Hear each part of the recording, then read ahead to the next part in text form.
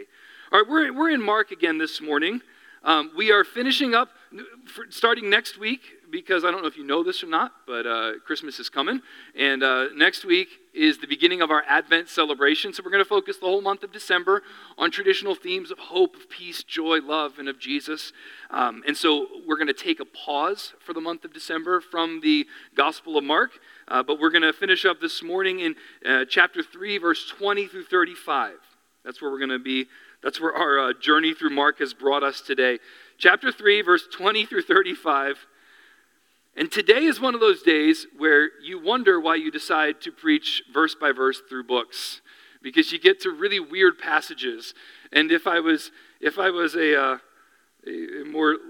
lesser speaker and preacher and pastor, I would just ask Chad to teach this and walk away. But here we are, chapter 3, starting in verse 20, going to verse 35.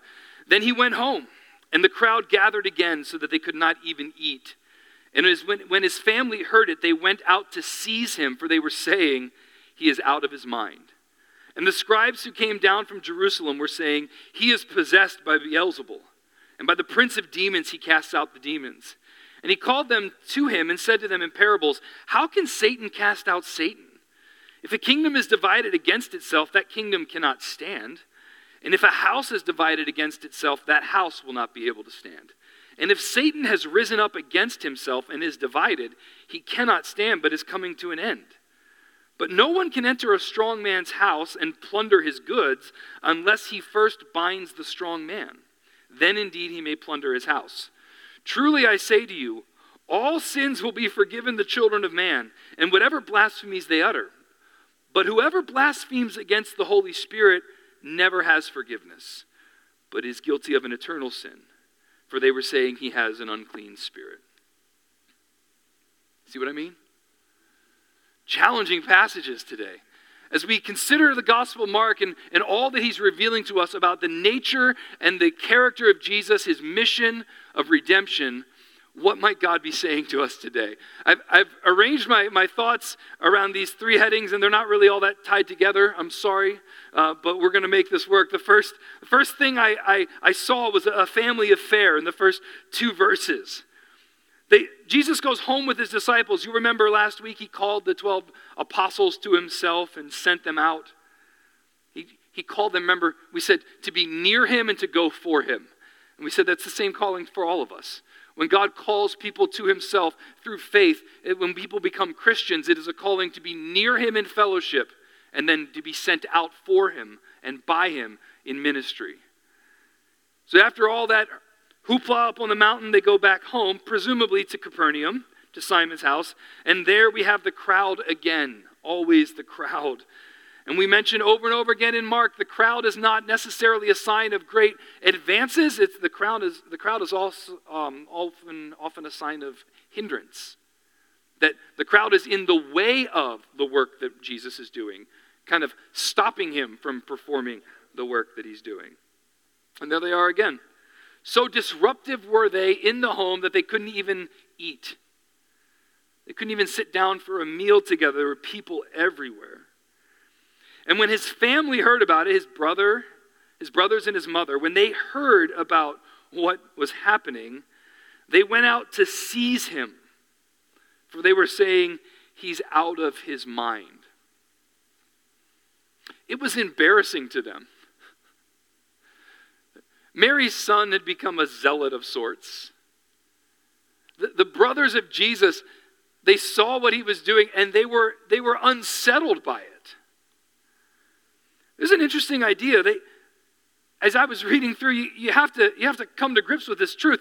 They weren't sure yet who he was. You see that? They weren't quite sure yet who he was. And we might think that because they had grown up with him,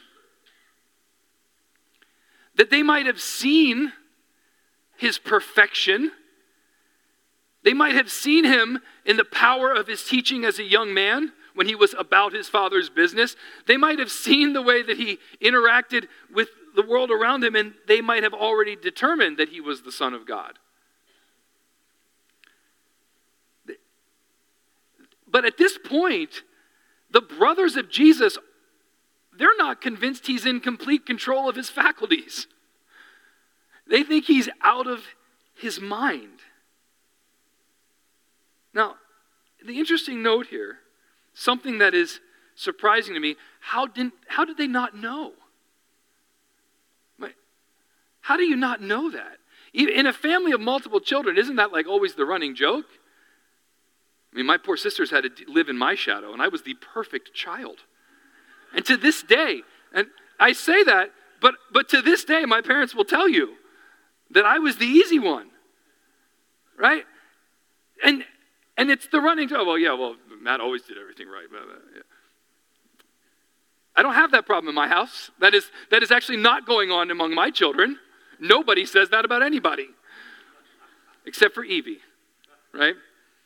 Evie always, this is a funny story. One of them likes to remind me that they're my favorite, and I say to them, I have no favorites except for Evie. And just so everybody is clear. But how do they not know? How did they not see it? And what I was studying and praying through and thinking about is that this exposes for us a presupposition that we all carry. We tend to think that if we can just educate people, they'll get it. That if they could just be close to the information, then it'll work. Right? This was brought home to me yesterday. I sent a text to Mike Guile, one of our elders. I came across an old catechism book from my great uncle from 1934 in the Lutheran church that he was in. And actually, as I was digging through, I think I found his father or grandfather's catechism book from the late 1850s, right? Written in German, so I can't understand it. Might need some help. But the one that I have from my great uncle was in English. And I went through and I saw the check marks. And I realized this man was catechized into the Lutheran church. But I knew him. He wasn't catechized into Jesus. He knew all the right answers. And if you've ever read through the Heidelberg Catechism, it is beautiful. And it is a wonderful summary of rich and deep doctrinal truth. But it's possible to go through all the classes and still not know Jesus. Okay, now I'm getting close to home because many of us grew up in churches very similarly, didn't we? And we knew all the stuff, but our hearts weren't made alive in Christ by the power of the Spirit. We didn't have real faith in Jesus as our Savior. We just knew the right things about him. These brothers of Jesus apparently knew a lot of good things, and they were in close proximity to him.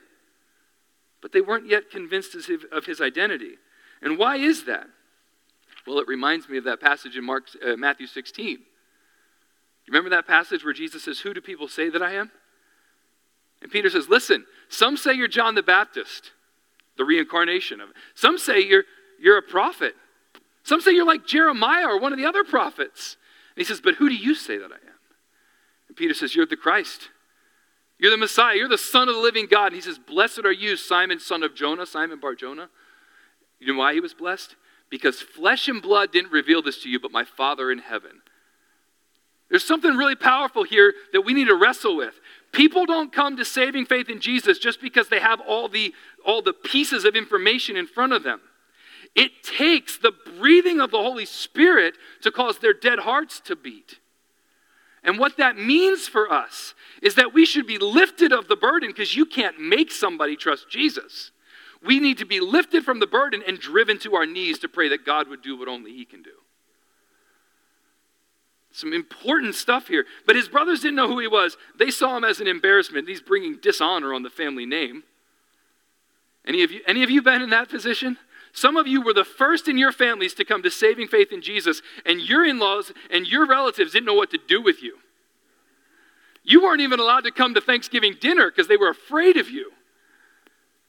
Right? You know exactly what's going on. They didn't understand.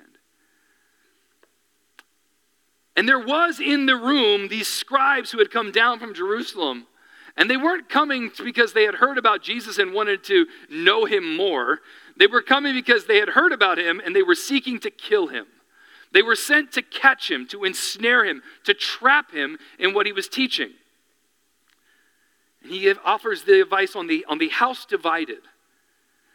The scribes who came down from Jerusalem said, he is possessed by Beelzebul. They saw what he was doing. Remember what he was doing? He was preaching with power and authority. He was healing sicknesses. He was releasing people from demonic oppression. That new kingdom power we're talking about. The new king arrived, and he started to flex new kingdom power over the kingdom of this world. And there was no denying it. Because it wasn't subjective. It wasn't like when he said, your sins are forgiven, and you can't really tell. It was, the guy who was lame is walking. The sick are healed. The demon-possessed are free and full of life and joy. The testimony of the power of the new kingdom was in the people that the new kingdom had set free. And the scribes came to catch him, and they couldn't get past the fact that he had power. You could deny where it came from, and you could offer competing theories, but at the end of the day, like the man born blind in John chapter 9, look, I don't know who he is. All I know is I was blind and now I can see. And here I am. I've been changed by this guy. He has power over these things. So they determined that with his power, he must be harnessing the power of the enemy. Wow. They said, Jesus, the power you're displaying, you're just possessed by a demon. And you're harnessing the dark arts, the dark magic. You are leveraging that against what's happening. And Jesus addresses the ridiculous nature of this claim. And he says, how can Satan cast out Satan? If Satan, the enemy of God, is possessing somebody and he casts himself out, what's left? How does that even work? That's so logically, that doesn't make sense. And then he said, a kingdom divided can't stand. In a vast kingdom, I think the annals of history are full of places where warring factions in certain kingdoms rose to power and disintegrated the kingdom. A nation, a family, a kingdom, if the constituents, if the family members, if the church members aren't in unity and getting along, and if warring factions rise up inside of them seeking to push and pull and leverage authority, then it doesn't stand, it collapses.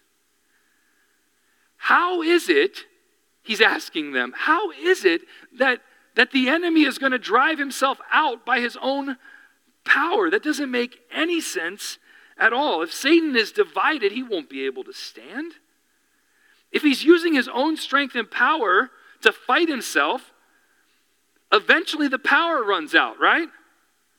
If I am warring against myself, eventually I am depleted of energy. That's like a Ponzi scheme. I have a note here. See also Social Security circa 2035, right? Eventually you run out of resource. If the enemy is warring against himself, fighting against himself, eventually he runs out of resource and energy and collapses. It doesn't make any sense. No. He says, listen, my power over the demons was proof of my ministry's validity, right? In fact, that was what one commentator said. Jesus had broken into the domain of Satan. And he was flexing his muscle over him. He was showing his power and authority over the enemy. His power over evil spirits was evidence that he was not working by the power of Satan, but he was triumphing over the power of Satan. It was a whole different sign. And then he says, look, the strong man must be bound up by another man in order to have his house raided, which is weird imagery. For sure. But in the context of what's going on, let's consider what he's saying. Okay.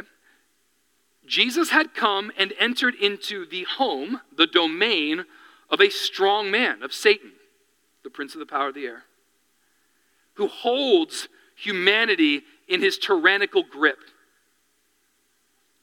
Okay, we believe that to be true based on the scriptures, right? He told the religious people their father was Satan. You're sons of your father, the devil, right? He holds them in captivity. Jesus enters the domain of the enemy, of Satan, and his miracles and his signs, the healing, the deliverance, the speaking with authority, demonstrated that he had bound Satan. The intruder, in order to plunder the house, has to deal with the guy who lives there. Right? If you try to come into my house and plunder my house, I'm going to stop you.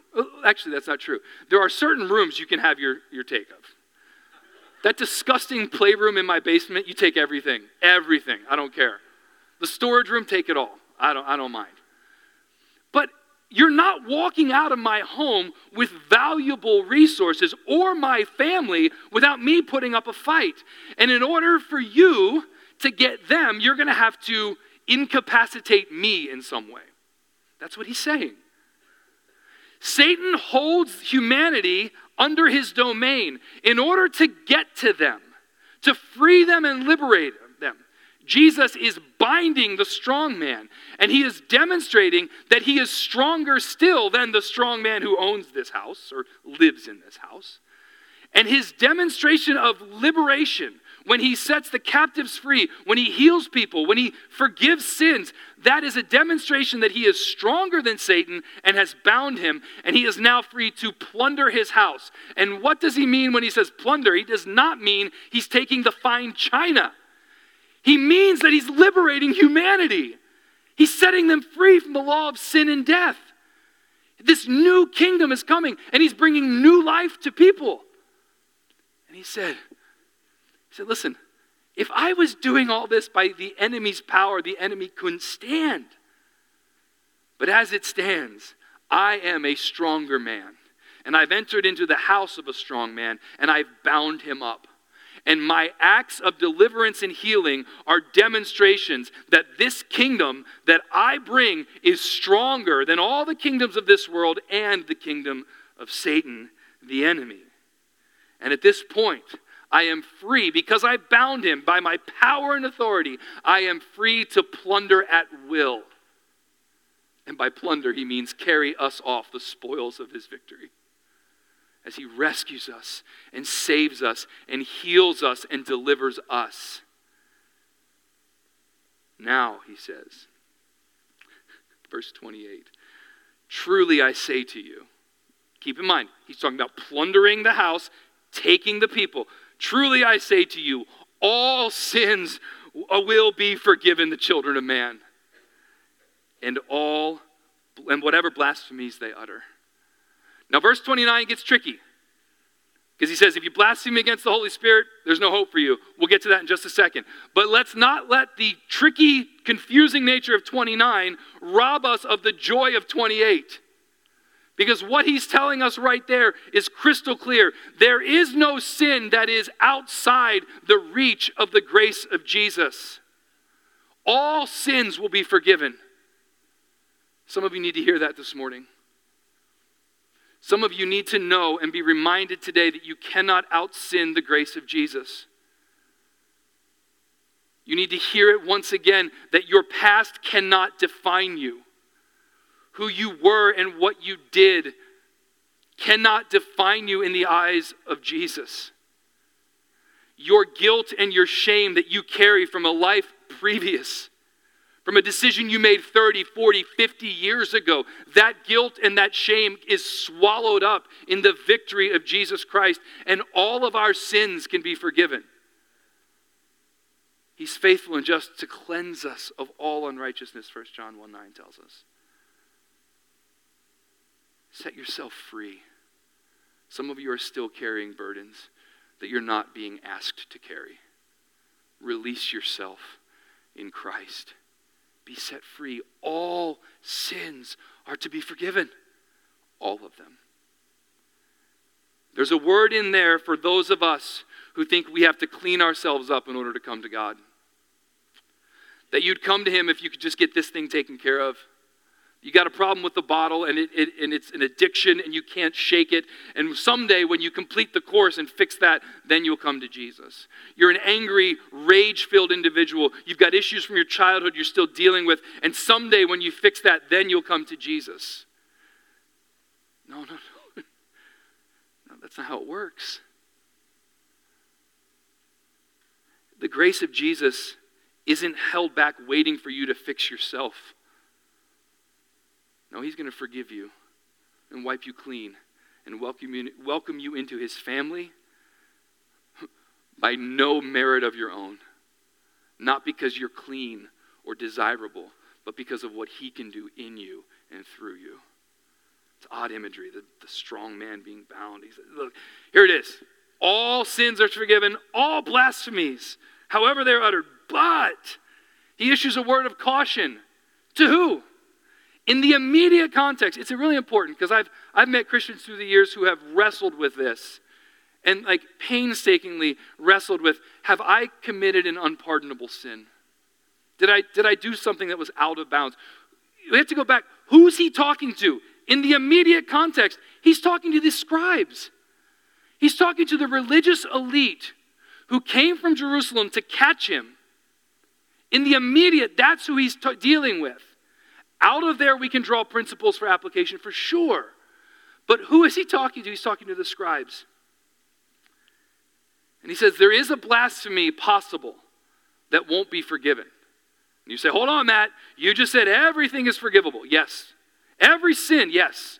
The grace of Jesus covers all sin. Absolutely. That's what we believe about the power of the gospel. Yes. Then what is he talking about here? Well, I would say that, just to make a good observation, he's talking about people whose hearts have been so hardened that they observed the works of Jesus and rejected him for who he was. They saw the evidence with their own eyes. They saw the lame man walking, the blind man with sight, the oppressed man set free. They saw all the power and all the authority that he displayed. They watched it all happen and they said, nope, he's not the Son of God. They hardened their hearts. And in that sense, that is the unpardonable offense, isn't it? Somebody who will not yield to the lordship of Jesus Christ. Through the years, there's been a lot of suggestions, hasn't there, about what is this sin that is unpardonable. Some of you were taught it was suicide, right? Any of you? Some were taught that. Some have been taught it's murder. Some were taught it was adultery. All you need to do is scan through the Bible to find examples of people who committed all those things and were still wondrously, gloriously received into the kingdom. But we need to go back to the text. What can we see clearly in this passage? The religious elite observed Jesus with his great power, and they hardened their hearts. Rather than receive him for who he says he was and demonstrated he was, they rejected him. There it is. Now, if you're here today and you're somebody who has battled through the years with wondering, did I just commit the unpardonable sin? As though it was like a boundary line. You know, like, we tend to think of it, those of us who are prone to anxiety over these passages, we tend to think about it like a sideline on a football field, right? We're running down the sideline, wide open. We're going to score an 80-yard touchdown, but I happen to step out of bounds at the 40. And the referee comes up and says, hey, don't mean to interrupt your celebration down here, but you were out of bounds back there. So there's all this glory that you've got going on, the celebration, the touchdown dance, you coming to Sports Center, all that. No, you actually, it was just a first down. Go back. You've stepped out of bounds. I wish I could help you, but the rules are the rules. Some of us have this opinion that we come to Jesus through faith in Christ, and then we wander so far over the edge that we get up and we just commit this foul, and he's like, oh, no, that's it. You stepped right out of bounds at that one place that I told you about, and you're done now. I wish I could help you, but the rules are the rules. And I'm a rule follower. I like rules. It's easy. But that's not the point of what he's trying to say. What he's saying is that all sins are forgiven. But the one who doesn't receive forgiveness is not the one who was a murderer, not the one who was an adulterer, not the one who had an addiction, not the one who was full of rage and violent and a drunkard and an angry man. No, the person who doesn't receive the forgiveness of Jesus is the one who in his pride hardens his heart against Jesus. And in that case, that is the unforgivable sin. But it's not, please hear me, it's not a litmus test of your status, because we all hardened our hearts against Jesus until by the power of the gospel he broke our hard hearts. Did you turn to Jesus the first time you heard the gospel? Because I didn't. First time I hardened my heart. But in the end, if our posture to God is not one of yielded submission and response and great and thankful response to who he is as our Savior and King, if it is a closed-hearted, rebellious, proud, and arrogant response, then yeah, forgiveness isn't for us. The final passage I entitled, Mom, He's Doing It Again. You all have that kid, don't you? Would you make him stop, Mom? He's doing it again. He's making that noise. He's doing that thing. Someone's going to see him. Please, for the love, make him stop. While he's addressing the crowds, teaching them, his brothers and his mom come back, and they send a messenger in to get him. Would you go tell him that we're out here waiting? My mom used to do that. My mom, I was notoriously late when she would come pick me up from stuff at school. And rather than get out and storm in and yell at me, she would send a messenger. You tell him that he needs to get out here. So I'd have a friend come in, your mom's out it again, dude. She's really upset. You better get out there. You tell him. And she would see me coming from across the parking lot.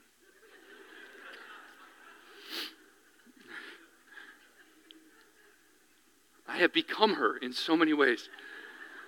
It is clear. It's clear here. They don't understand fully who he is. They send a message to him. Hey, we want him out here. Would you please get him? Somebody lets him know. And in front of the crowd, he asks this really telling question.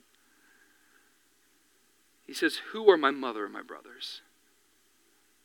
Now, he didn't forget their identity. It's not like he's having some kind of temporary amnesia. Wait, who? Who are you talking about? Mary who? No.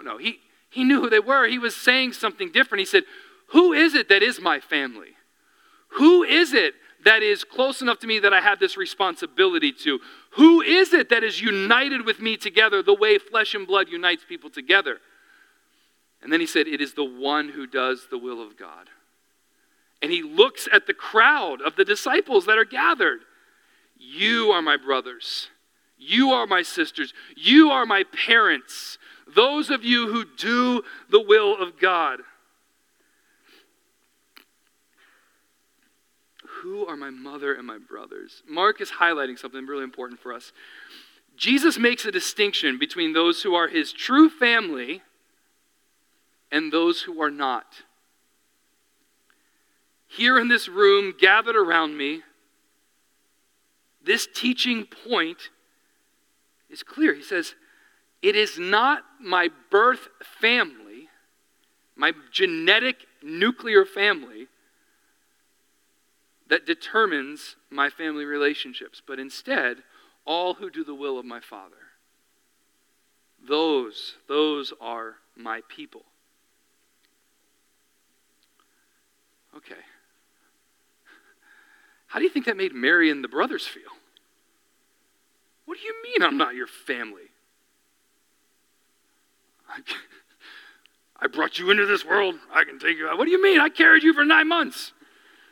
Are you not aware of the chaos that was? Right? All that I went through for you? What do you mean? I'm not your family. He's not denigrating in any way the contribution that Mary made. And he's not being disrespectful to her. He's saying something that's very true. That those who are part of the true family of God are those who submit to Jesus as Lord and live in that new kingdom under his authority and do the will of God. Those are the people whose lives have been changed by the power of the gospel. Because faith without works is dead, right? But saving faith results in the good works that God has prepared for us. Gathered in this room here, you are You are my brothers and my sisters in the Lord. And my nuclear family, they all got smart and got out of the Northeast. Do you know this? Did I tell you this? Everybody left Pennsylvania and they all moved south. I used to be 5 hours away from my closest relatives. I'm like 12 hours away now. It's forever. They're all warm and happy and smiling all the time, right? But here's the point. In many ways, through the years, you have been my family. You've been my aunts, my uncles, some of you my parents or grandparents through the seasons. You've been my brothers and sisters. You've been my kids' aunts and uncles, my cousins. You've been my extended family. And the unity that we share through the blood of Jesus in many ways, and I'm not trying to disrespect family relationships, in many ways the unity we share through the blood of Christ is deeper and stronger than the DNA that we share with our brothers and sisters in this world. And some of you who come to faith in Jesus out of a family that there's no other Christians in your family, you know exactly what I'm talking about. Because the support network, the encouragement is here. The fellowship and the help is here. The people to move your piano when you have to move are here. You're not going to ask your stinking brother-in-law to come do that. Mine won't be able to help anyway. No, it's here. Here is the family. He says, those of you who do the will of God, you are my brothers and my sisters. And he said that because, they came and they asked, wait, send him out here. We want to take him home. All right, so what? It's a great question. A little challenging one today, don't you think? What does all that mean? How am I going to apply that? I'm not Jesus standing in front of an angry mob. You might be angry. You don't look that angry. I made you angry last week with my cheap shots at the Giants. I'm sorry about that, and the Yankees, but it's okay. We can be friends. We're family, right? All right. I'm thinking I'm not going to do it. I'm not going to do it. One, here it is. Number one. I'm blown away by Jesus' family here for this reason. They were so close to him, so familiar with him. They had seen him with their own eyes, heard his teaching with their own ears, been astonished with all the religious leaders when he was astounding them in the temple, and yet they didn't believe in him yet. Don't forget, they came around. Don't forget that book that James, the half-brother of Jesus, wrote. It's pretty clear. He might have been on the outside saying, Mom, he's doing it again. Can you get him over here? You better go in and take care of him. He's embarrassing us. He turned and became an amazing servant of the church of God. But here's what I was struck by. The deciding factor in a person's faith is not their proximity to good teaching. The deciding factor is not education. You can be catechized into a church and not into Jesus. The deciding factor of a person's faith is that the Holy Spirit of God has breathed on a dead heart and made it beat again. Opened blind eyes and let them see again. Healed the sick and the lame and let them dance and leap again. That is the deciding factor, and that should do two things. That should lift us of a burden, because it is not unto us to produce that kind of fruit. We can't. We are messengers of the gospel. We bear witness to what Jesus has done, and we tell people where they can find it, but we can't make hearts beat again. It should free us of a burden, and it should drive us to our knees to pray that God would do what only he can do, and that he would attend to our evangelistic conversations with his Holy Spirit so that fruit would be brought. But people don't come to faith just because the argument and presentation is so slick. You don't argue people into the kingdom. Jesus brings them in. He births them into his kingdom. Secondly, today, the unforgivable sin has long been a sticky subject for Christians. What does Jesus really say here? Jesus says that all sins can be forgiven and all blasphemies. Everything. The only caveat he suggests, and don't get too far away from what's going on here in Mark chapter 3, the only caveat he suggests is the example of someone who sees and hears and understands and receives all that's happening and hardens their heart and rejects the gospel. That person, in the pride and arrogance of their hard heart, is not willing to receive the grace. But don't ever lose sight of the amazing promise in verse 28 that all sins are forgiven in Christ and every blasphemy that's uttered. And thirdly, today, the notion of family is a huge New Testament theme, isn't it? Especially in Paul's writings. It'd be unwise for us not to at least summarize once again that the bond that we share, the unity we share in Christ through his blood, those of us who've been saved by his grace and through faith, those of us who do the will of God, is a familial bond. And in many cases, it is closer and more enduring than even the bond we have with our immediate families. And there's a responsibility on the church of Jesus to treat one another, older women as mothers and older men as fathers, younger women as sisters and younger men as brothers. We are called to this family as a place of priority,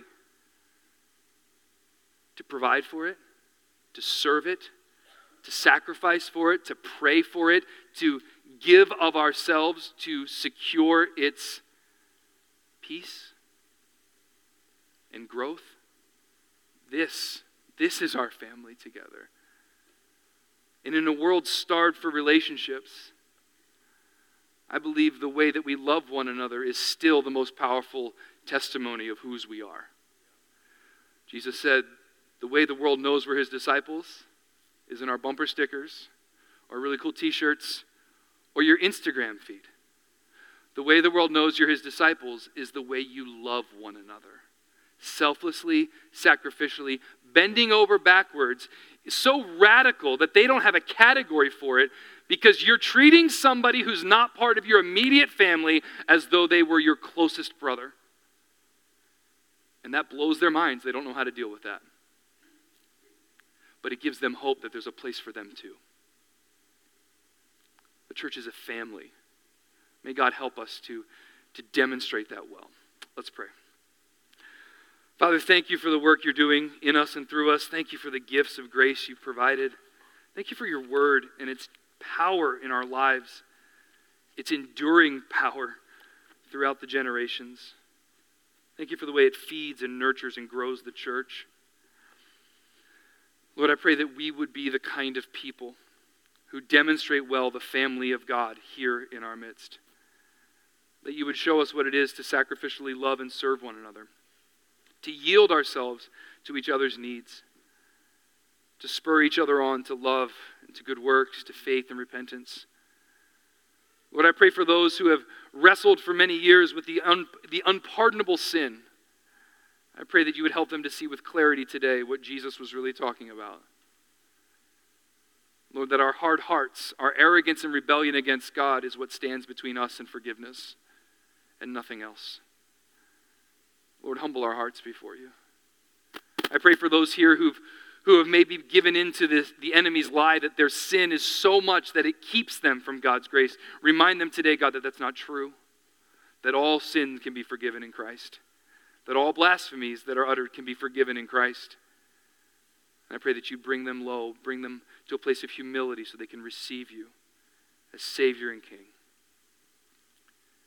And Lord, I pray that you'd remind us once again that it is not education or presentation that makes converts, but the work of the Spirit moving in the hearts of people. And Holy Spirit, we ask you to have free reign to move in the hearts of our congregation. Bring people to repentance, to faith, to conviction of sin, to excitement and growth for the future. God, I pray that you do your work in and through us. In Jesus' name, amen.